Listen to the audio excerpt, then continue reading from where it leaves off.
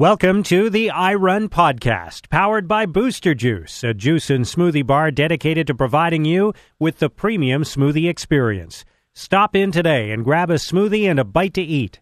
For a location near you, visit boosterjuice.com. Welcome to the show. Thanks so much for joining us once again this week. Ray Zahab is with me, co-hosting once again this week from Impossible to Possible, I Run's runner-in-chief. Hello, Ray. Hello, how are you? I'm doing great. How are you? Excellent. How's the running been going lately? The running has been great. It's been super busy. I mean, training like crazy and, running. I've been on the fat bike a lot this year, as you know. Because we talked about it a couple of weeks ago. Yeah.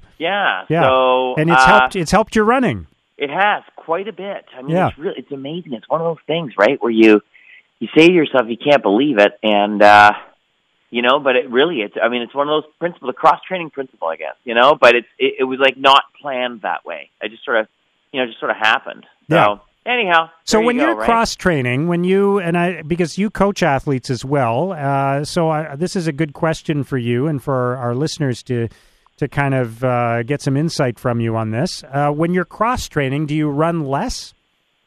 No, well, I'm a bad example of that. I would say for myself, it's different. Sure. I just added mountain biking to what I do because it was fun. Yeah. But because you're almost, let's face it, I know you do lots of other things, but you're almost in the category of being a full-time athlete because of the volume of training you have to do to be ready for some of the expeditions you do, right? So right, yeah. Like I'm training all the time. But for my clients at this time of year, a lot of them, what I'm doing, and I have a small pool of clients that I work with, but I've worked with hundreds of people over the years, and it's always been this time of year for especially the ultra runners and the people that are taking on longer distance races in the summer, is to include some snowshoe running, at this time of year to build strength. Where we live in a 4-season climate, so we can take advantage of that. And, snowshoe running is a great way to, activate your core. It builds tremendous strength and power. So it's something that works. And so I've been using that with them for years, and myself as well. I mean, in sort of this quote unquote off season, because I'm not a skier, right? But I love to snowshoe run, and now the Fat Tire mountain biking where we live, Gatineau Park, has opened up some official trails, so you can get out there, and it's difficult. It's really hard to do, especially when there's fresh snow. But I've been thinking about my own training and the fact that I run typically 6 days a week and I run a lot, and I'd like to do other things. I'd like to ride my bike a little bit. I'd like to maybe play some tennis. I'd like to do other stuff. I don't really want to give up running, but at the same time, I only have so much time in a week to devote to working out. And so I'm kind of at this crossroads of saying, okay, can I still do what I want to do as a runner by running 4 or 5 times a week instead of 6? And then instead of running on a couple of days, then maybe I ride my bike or I do something else. And I just think eventually that's probably going to be where I get to, because I want to have a little more balance in my life and not just be a one-dimensional athlete, Well, and I believe that you are correct. I honestly think that if you do that, your running will only improve in the sense of, the mental aspect, for starters, right? It's fresher all the time. You're looking forward to those runs. You're also looking forward to the other things that you're doing. So different challenges. It's a different way to challenge yourself. So I think anytime that there's growth, it's a good thing, and it can only benefit your running. Yeah. And because if you're, I have to acknowledge, if I'm running 6 times a week, a couple of those runs every week, I'm probably not getting huge value out of them, if I'm not doing something intense. And if I take that out and put something else in, like a nice bike ride or playing a game of tennis or something, like that, or going to a class at the gym, whatever, I'm probably going to get as much or more of a fitness benefit out of that than I do out of just one more run. Yeah, potentially. I mean, and sometimes it's the fitness benefit's not the important part, right? Really, it is that mental aspect. It's just getting out of that, conformed space that we create, because that's what we do as humans. We start laying down patterns and we stick to them and whatnot. Now, if you were training for the Olympic Games, obviously, you're going to be doing you're extremely strict, whatever you're training for, Olympic Games or your first 5K. Coming up to it, of course, you're going to be focusing and dialing in more on the run, but you're not racing every single weekend. So, you can spread your wings a bit and try different things, Absolutely. That's great advice, Ray. Listen, let's run through what's coming up on the show this week. We're going to talk to a couple of elite runners. Krista Duchesne is going to join us a little bit later in the show. Melissa Bishop, who won gold at the Pan Am Games last year and is off to a good start this year. We're also going to talk to coach and the general manager of Ottawa Fit, Jordy McConnell, just ahead. Ray, thanks so much. We'll talk to you again next week. Have a great week, everybody, and we'll chat next week. And coming up next, Jordy McConnell. We'll talk about how he's battling some injuries right now, but also how you can learn from that and the whole mental aspect of running, how running actually helps to rewire your brain. We'll tell you more about that just ahead. We'll be right back.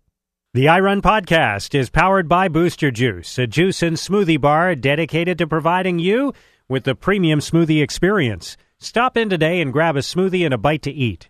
For a location near you, visit boosterjuice.com. Now let's get back to the iRun podcast.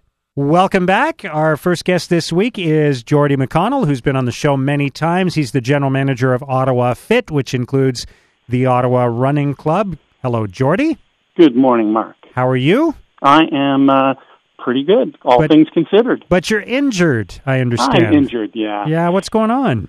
Well, I always like to remind myself it's not about what I'm unable to do, but what I'm able to do, and I am able to do some strength training, and I'm able to do some swimming, and I am really enjoying those pastimes. I am, however, unable to run right now. I was hoping that I thought maybe my body was ready, and I went out and I did 3 1-minute intervals with my Learn to Run group, and it was torture. Wow. So what's your injury? Well, somewhere between high jump hurdles and half iron, I've done something to what we believe is it's low back hip. We're not sure. I'm working with a great athletic therapist who is helping me considerably. But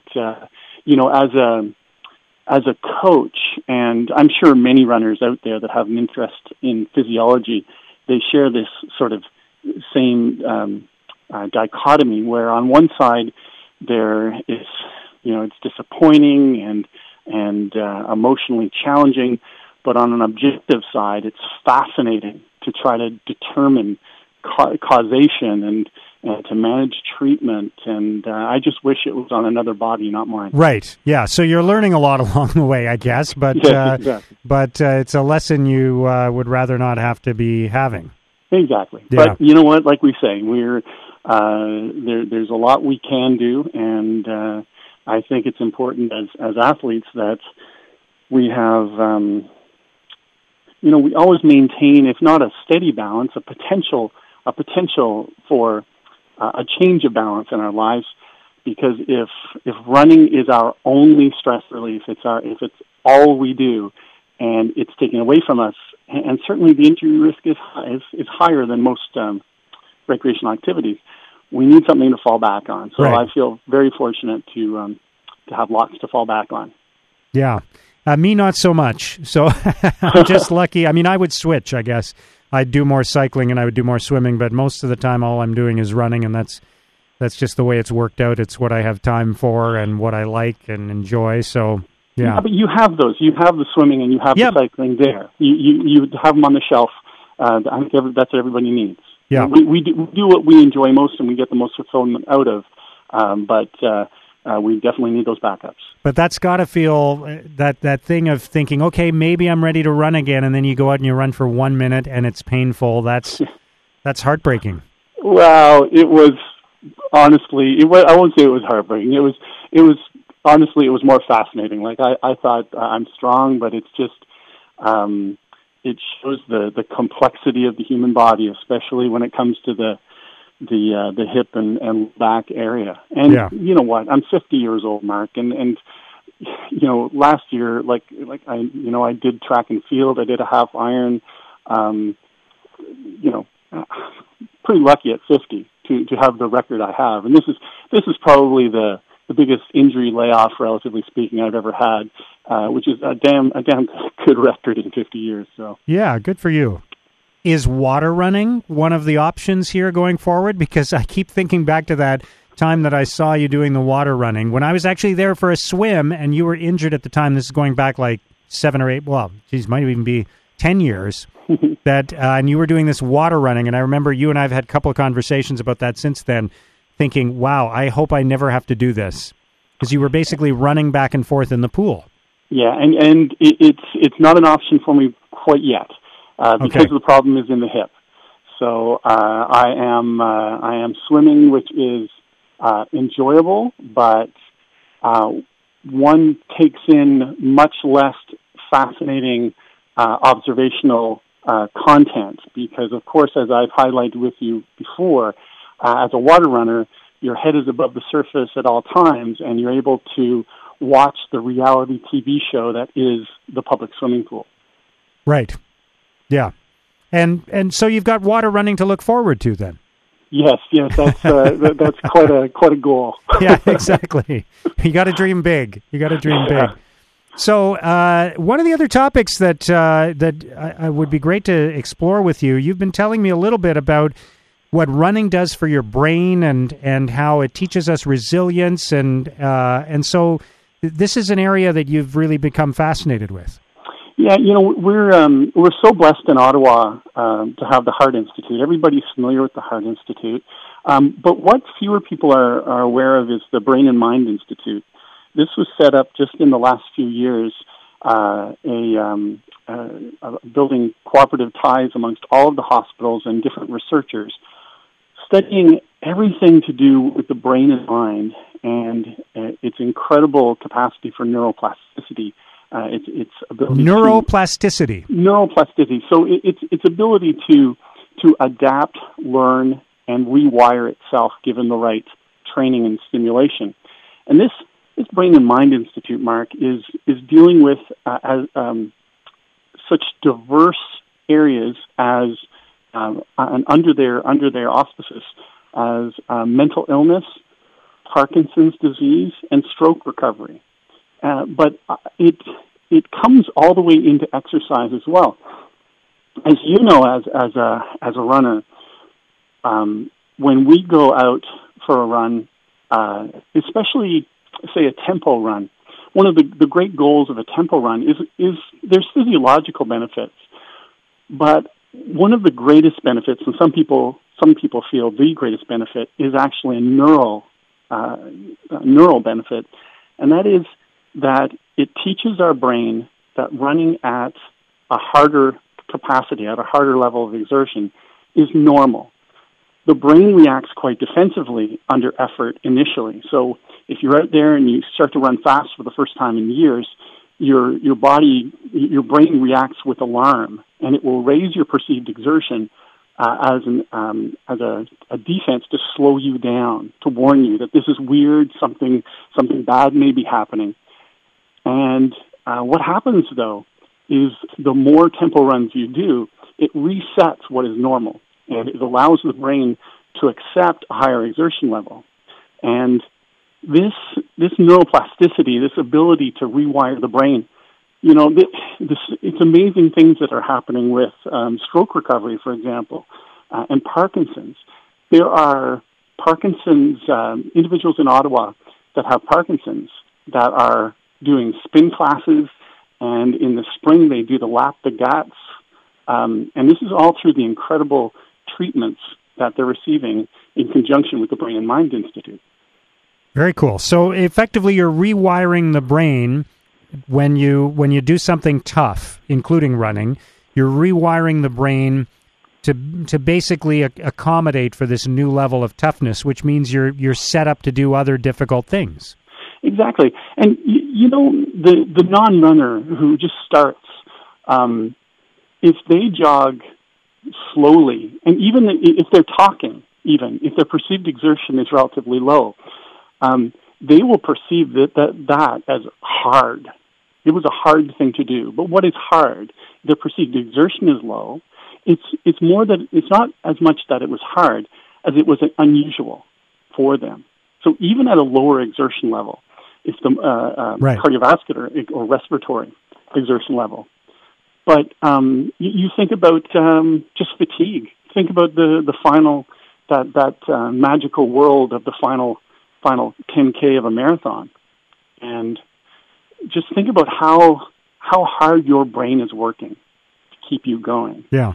And the resilience. So all of that wiring, when you face challenges in your day-to-day life, everybody thinks, well, you have the confidence. You have the self-confidence that comes from knowing you've done a marathon. If you've done a marathon, you're more capable to face. Why are you more capable? Because you've rewired your brain and you've built resilience. So there's actually a physical aspect to this, not just a mental aspect of confidence and saying, well, I'm telling myself, you know what, if I did that, I can do this. There actually is a physiological component to it. Exactly. Wow. And that's why one of the most fascinating areas that, you know, the study is, I think, relatively nascent, is with mental illness. And, you know, it's a chemical. There's chemicals and neural factors going on in the brain that are helping to facilitate mental illness.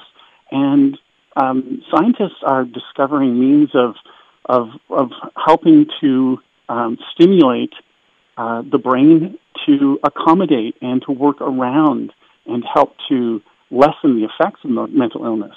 Wow. It's an amazing world. So when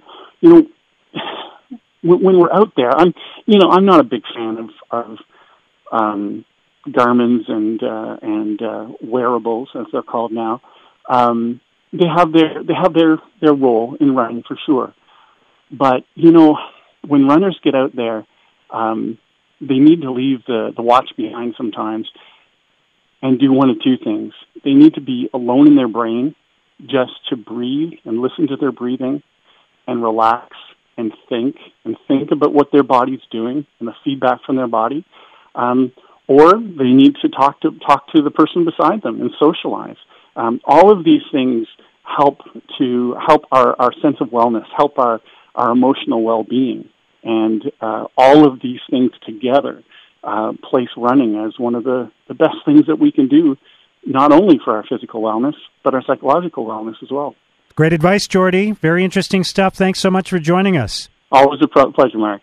Jordy McConnell, General Manager of Ottawa Fit, which includes the Ottawa Running Club. Coming up next, we're going to talk to a couple of elite runners. First, Melissa Bishop, and later, Krista Duchesne. We'll be right back. You're listening to the iRun Podcast, powered by Booster Juice, a juice and smoothie bar dedicated to providing you with the premium smoothie experience.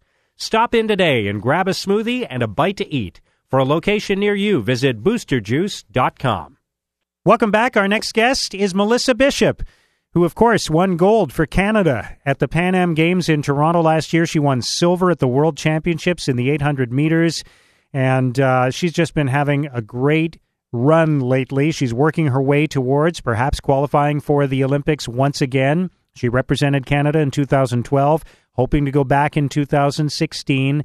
And I read an interesting article recently about her relationship with her coach, Dennis Farrell, and we're going to get into that in a few minutes. But first, let's welcome Melissa to the show. Melissa, thanks for joining us. No problem. Thanks for having me. So how's the training going these days? Training is going relatively well. We just got back from Miami. We were there for 2 weeks for a warm weather training camp. And now we're back home in Windsor, but we're heading over to Europe in a few weeks for a few more races.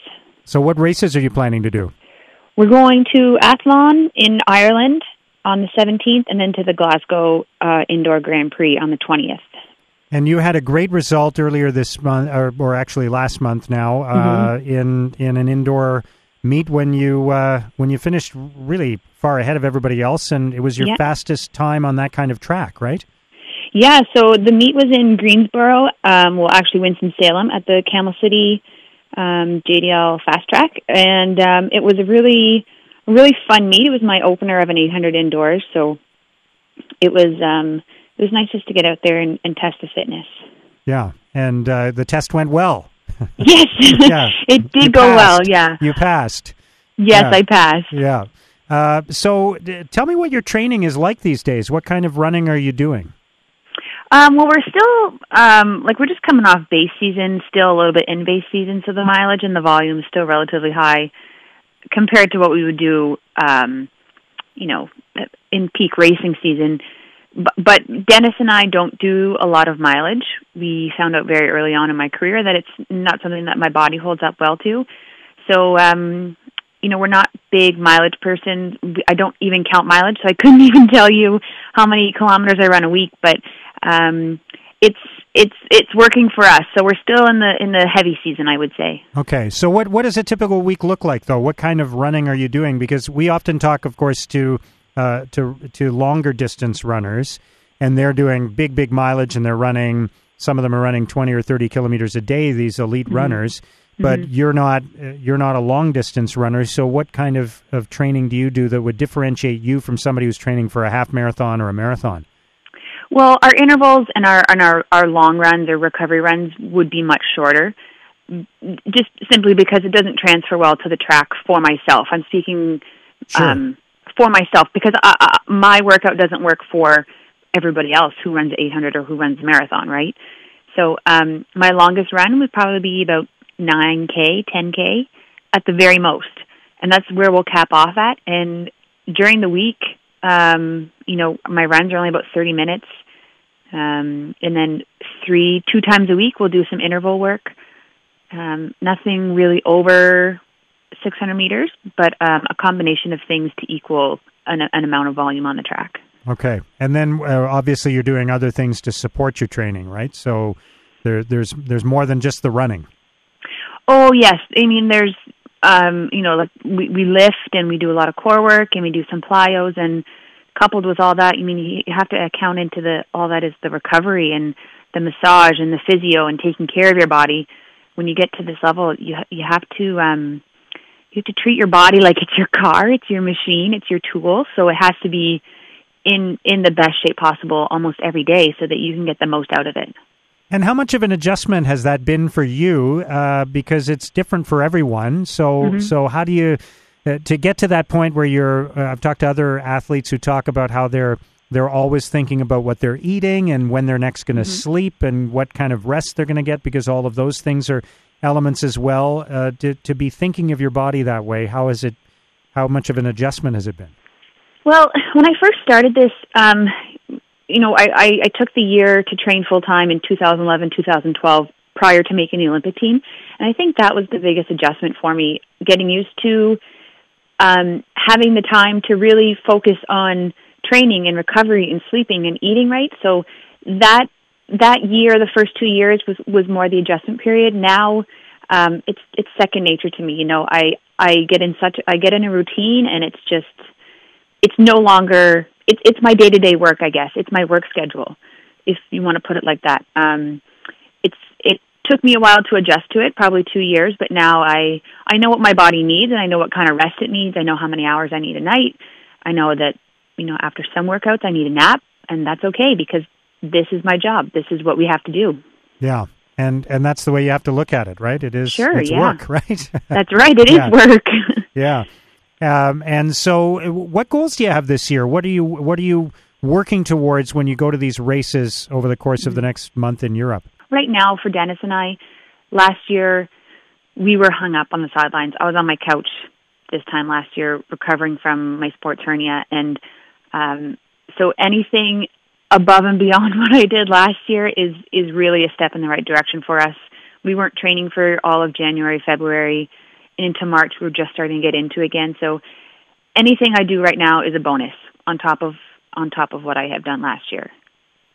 And beyond that, what are you thinking ahead to in 2016? After you talk about how you were on the couch right now, and yet you ended up having a great 2015. You know what? I think a lot of that is due to the work that Dennis and I have put in year after year after year, and I've been so lucky to be injury-free up until last year that it's just been really good, quality, healthy training, smart training, and you kind of look at it as some building blocks, and you keep building years on top of the other, and you just get stronger and faster. And I give full credit to Dennis for building a program like that we can just build on every year. And I probably got through last year as well as it did because we had done so much great training in the past 2 years. And looking ahead to this year, Olympics is certainly the top of my list.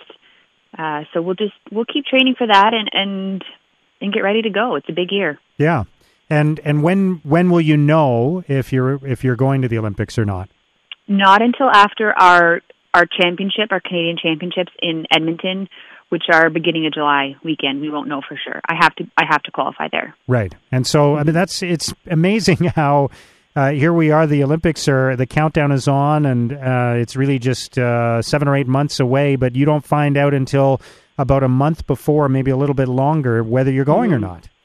Yeah, you know what? To be really honest, I don't know it any differently. This is how it was in 2012, and I don't suspect it would be any different in the years to come either, especially for track and field. It's like this throughout all track and field governing bodies, even in the States, it's like this too. So, I mean, if I knew any different, it might be a little stressful, but I don't know any different, so this is, you just roll with it, right? Yeah. So you keep mentioning Dennis, your coach. So talk about that relationship a little bit because obviously it's a big part of your success. Yeah, Dennis is the backbone of my program. Dennis is the smartest man that I have ever met. He has been such a major part of my career, and we've been together for probably 9 years now. And it takes time to develop an athlete-coach relationship. And I ran under him in university, and we kind of, worked our way out of university onto the professional scene. And I think we've both, it was a learning curve for both of us, but I think we adjusted pretty well. And he has beaten cancer, and he's had some other health issues. And I know you had this moment. I read this story about this moment when you won the silver at the World Championships in the 800 meters, and you had this big hug, right? Mm-hmm. Dennis is a very strong man, and he has always been at the forefront of my program. And so when I won the silver medal, it was just as much excitement for me as it was for him, because this is a program that he's developed and spent a lot of time learning how to coach an 800-meter runner. And so for him, I know it was just exciting for him as it was for me.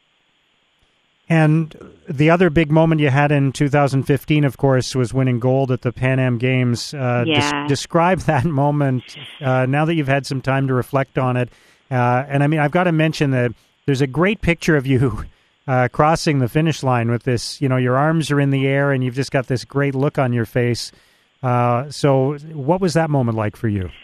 You know what, even now that it's in the past and it's in 2015, I still can't really describe that feeling. If you can describe that picture, if someone can, look at it, and I think you can see the emotions on my face, how it felt.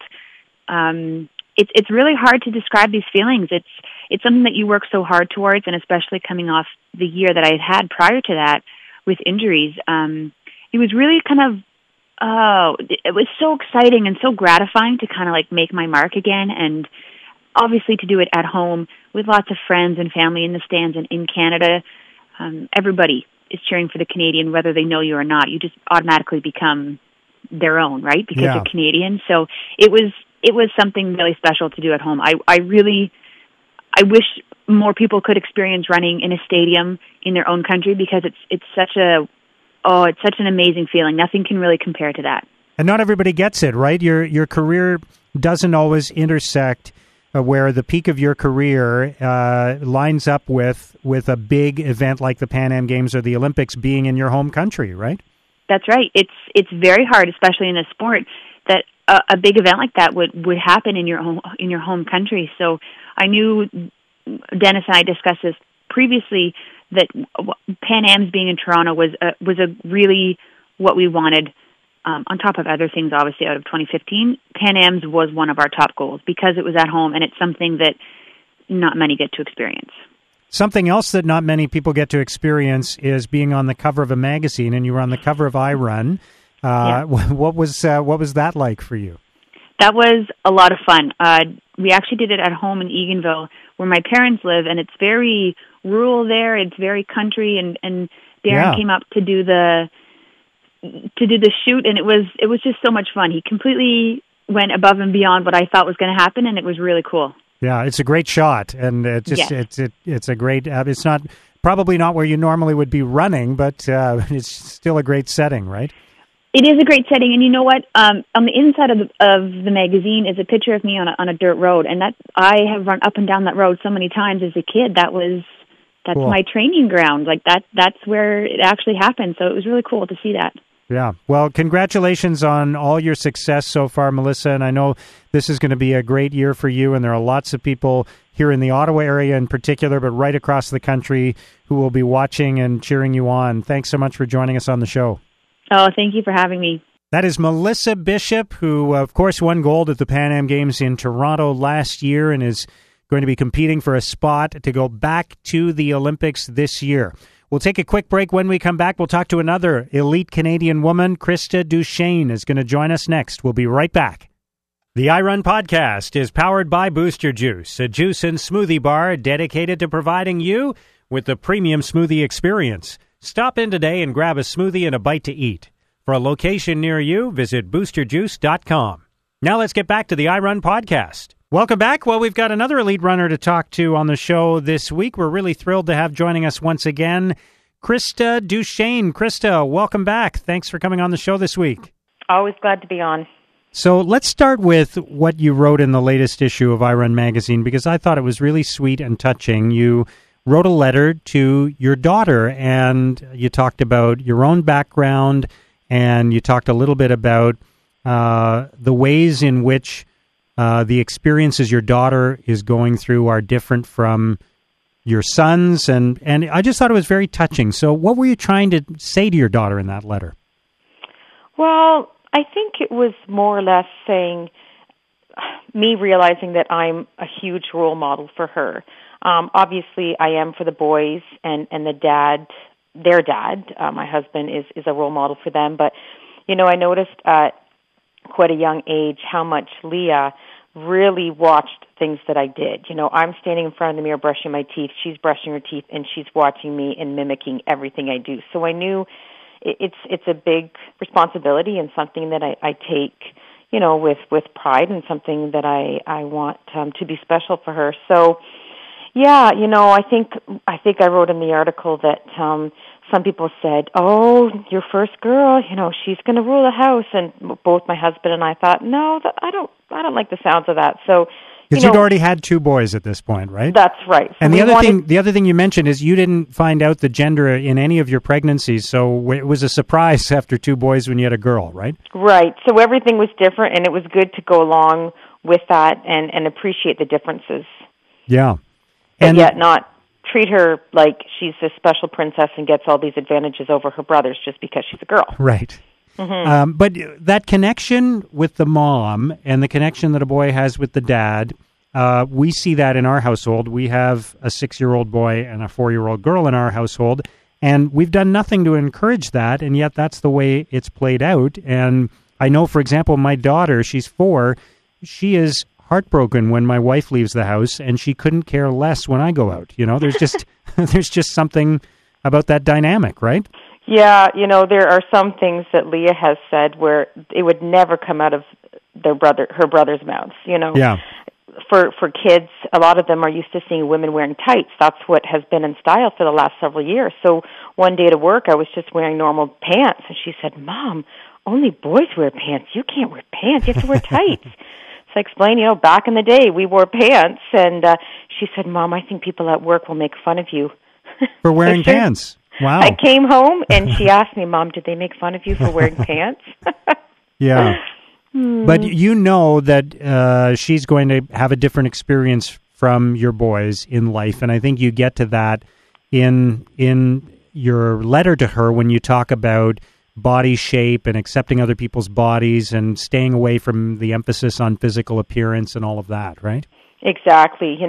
I can't help but look at her and think that she's a mini me, and I think back to what life was like when I was young, and my parents didn't say anything about how we looked in terms of our body shapes and sizes, and, it was just wanting to be healthy and have fun and be active, and so it's great to see that in her. And, the other day I said, Leah, when I was young, I used to race the boys at skating when we have like the skating at school.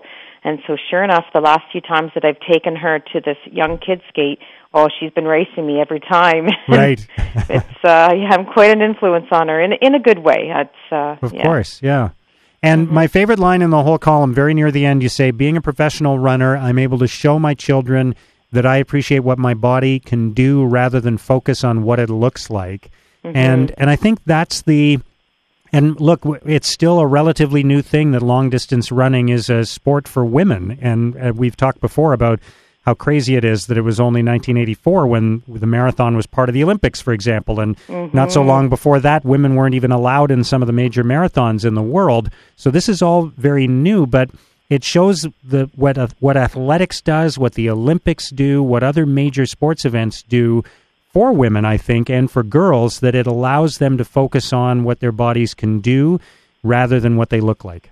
Exactly. Yeah, it's great to be kind of leading the pathway for that in terms of distance running in Canada. But also, when I played hockey, I started at the age of 4, and I used to get dressed in the first aid room on a stretcher because we didn't go in the room with the boys. There was just myself and about 1 or 2 other girls. And that was normal. Like, we'd help up on the stretcher in the first aid room, and our parents would come in and tie our skates, and that's what we knew. And so it's neat to see those changes since then as well. Yeah, and yet at the same time, when your daughter was 3, she still had some of this stuff on her mind, right? Because you said, tell me what she actually said to you when you were having lunch with her that time. Yeah, so we were sitting there having lunch, and this was before she was in school, and she said, "Mom, I don't think you should eat all of that because you might get fat and not fit into a dress and look pretty."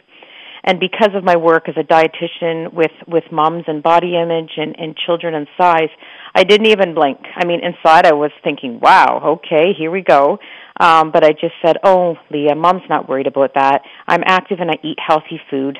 And then that was it. No more, I didn't go on and on and on about it. And that was it. I mean, a couple times maybe she said something after that. And certainly she's more attentive to how she looks than her brothers. And, she'll brush her hair in the bathroom and forget to brush her teeth. So, those are things that I've had to deal with. Yeah, you want to look nice, but it's important that you brush your teeth first. Then you can work on your hair for a few minutes. Well, right on. Again, I thought it was very sweet, and it's great to see the dynamics of your relationship with her and the impact you're having on her. And I know you're a role model to lots of runners, but much, much more so to the little girl in your life who you're seeing every single day, right? So yeah, it's special. Yeah, for sure. So how's the running been going lately? I know you've had a couple of races that have gone well, and of course you was in Texas that you ran recently, right? Right. So after I broke my foot in August, I focused on the cross training, and I really developed a strong foundation, a really good base with strength, pool running and swimming and cycling and the elliptical and getting more into the weights. So I had a really good foundation there, and then just started slowly building the mileage. I did the Tannenbaum 10K and the Boxing Day 10-miler in December, not fast times, but strong runs where I felt good, in the beginning and in the end. And then I headed to Houston to do the half marathon 2 weeks ago, and that went well. I figured I was about the pace that I ran, so I ran according to my fitness, and that's kind of the way it is for me. There's really no surprises. I don't really run much slower or much faster than what my body's capable of doing. So that was good. I felt, again, the last kilometer felt the same as the first, so that's a good sign that I wasn't, dying in the end. And, the goal now is just to continue keeping my strength and building my speed and staying healthy as I move on month to month. And you still have the second best qualifying time for the Canadian Olympic team for the marathon, right? That's right. So you're so far so good on that, right? Mm-hmm. And you wait to see what happens. But you're going to try to get to the World Half Marathon Championships if you can? Well, that's kind of a secondary goal. It's been kind of something, to think of in terms of me progressing with my fitness, kind of a sub-goal in terms of Rio being the major goal. So if I make the team, great. I'm going to have to run a pretty fast half marathon to make the team because, there's a lot of fast women in Canada right now running half marathons as well as the men. So, if it happens, great. I've got the Vancouver first half I'm going to do in the middle of February, and then I'll do the Chile half, which is just local in the beginning of March. And, I think my fitness will be the best in March, but it's going to depend on the weather. If it's snowy and the footing's poor, then there's not the greatest chance of hitting a fast time that day. So if I run fast enough, great, but we're not going to take any risks at all. It's not like we're going to ramp up the mileage and the intensity just to make a low 72 to make the team. Right. We're just going to keep doing what we're doing, and if it happens, it happens. Otherwise, I'll run the Bay, and that's a phenomenal backup plan to that. So I've got two really good options for the spring. And, the Bay is so close to me being in Hamilton that I can leave home in the morning and I'm back, at 1 o'clock in the afternoon. So no travel required. And do you plan a marathon this spring, or are you just going to wait and see what happens and stick with your qualifying time for the Olympics? And then if it's one of the best 3 times, then you're going to Rio? Well, I think what we're going to do is just wait. Obviously, I've got a decent base enough that if I had to run a marathon maybe in May, if 2 women beat my time in April, then, we'd ramp up the mileage and try to do it in May. But it's a risk that you have to take. As a marathoner, you can only do 2 good, high-quality marathons a year. So, I'd have to make sure that I could beat their time in order to make the team. But sometimes you just have to kind of sit back and wait to see what happens and hope that you maintain the spot that you're in. Yeah, so if you just are able to watch and see what happens and nobody beats your time, then would you hold off and not run a marathon until Rio? That's right. Yeah, okay. Yeah. And that's the interesting thing about this sport of long-distance running, what you just said about how you cannot run 3 or 4 or 5 really strong marathons in the course of a year. It's unlike any other distance that way. You can't just go out a few weeks later and try again. You really have to strategize, right? Right. I mean, it's not a sport where you can have and do it all. And I'm not sure if you read Coolsat's recent article where he spoke about, he's chased the Canadian record his whole marathon career, and he came so close. And, now he had to choose between going after the record again in a major marathon anywhere in the world, like he tried it in Berlin, or choose the Olympics. And with the Olympics being in the summer, that kind of blows your chance of doing a spring or a fall marathon, right? Yeah. Because it's so close. So I think his goal is to run the half marathon championships and do well there, and then do the Olympics. But it's a tough choice. I mean, there's a lot of factors that you have to take into consideration when you can only do 2 good quality ones a year. I mean, of course, there's athletes that do more than 2, but you have to also take into account that it increases your chance of injury and whatnot when you're, still trying to recover from a marathon, and then you try to start training for another one right away. Congratulations on everything you've done, and good luck with your training in the weeks ahead, and our fingers are crossed for you for Rio, and we'll be chatting again soon. Thanks for joining us on the show. Thanks a lot. We'll talk to you soon. That is Krista Duchesne, who is hoping, fingers crossed, that she has booked her ticket to the Olympic Games in Rio in the marathon. Wouldn't that be something? That's it for our show this week. Thank you so much for joining us. Ray and I will be back to talk running again next week. We'll talk to you then. Have a great week.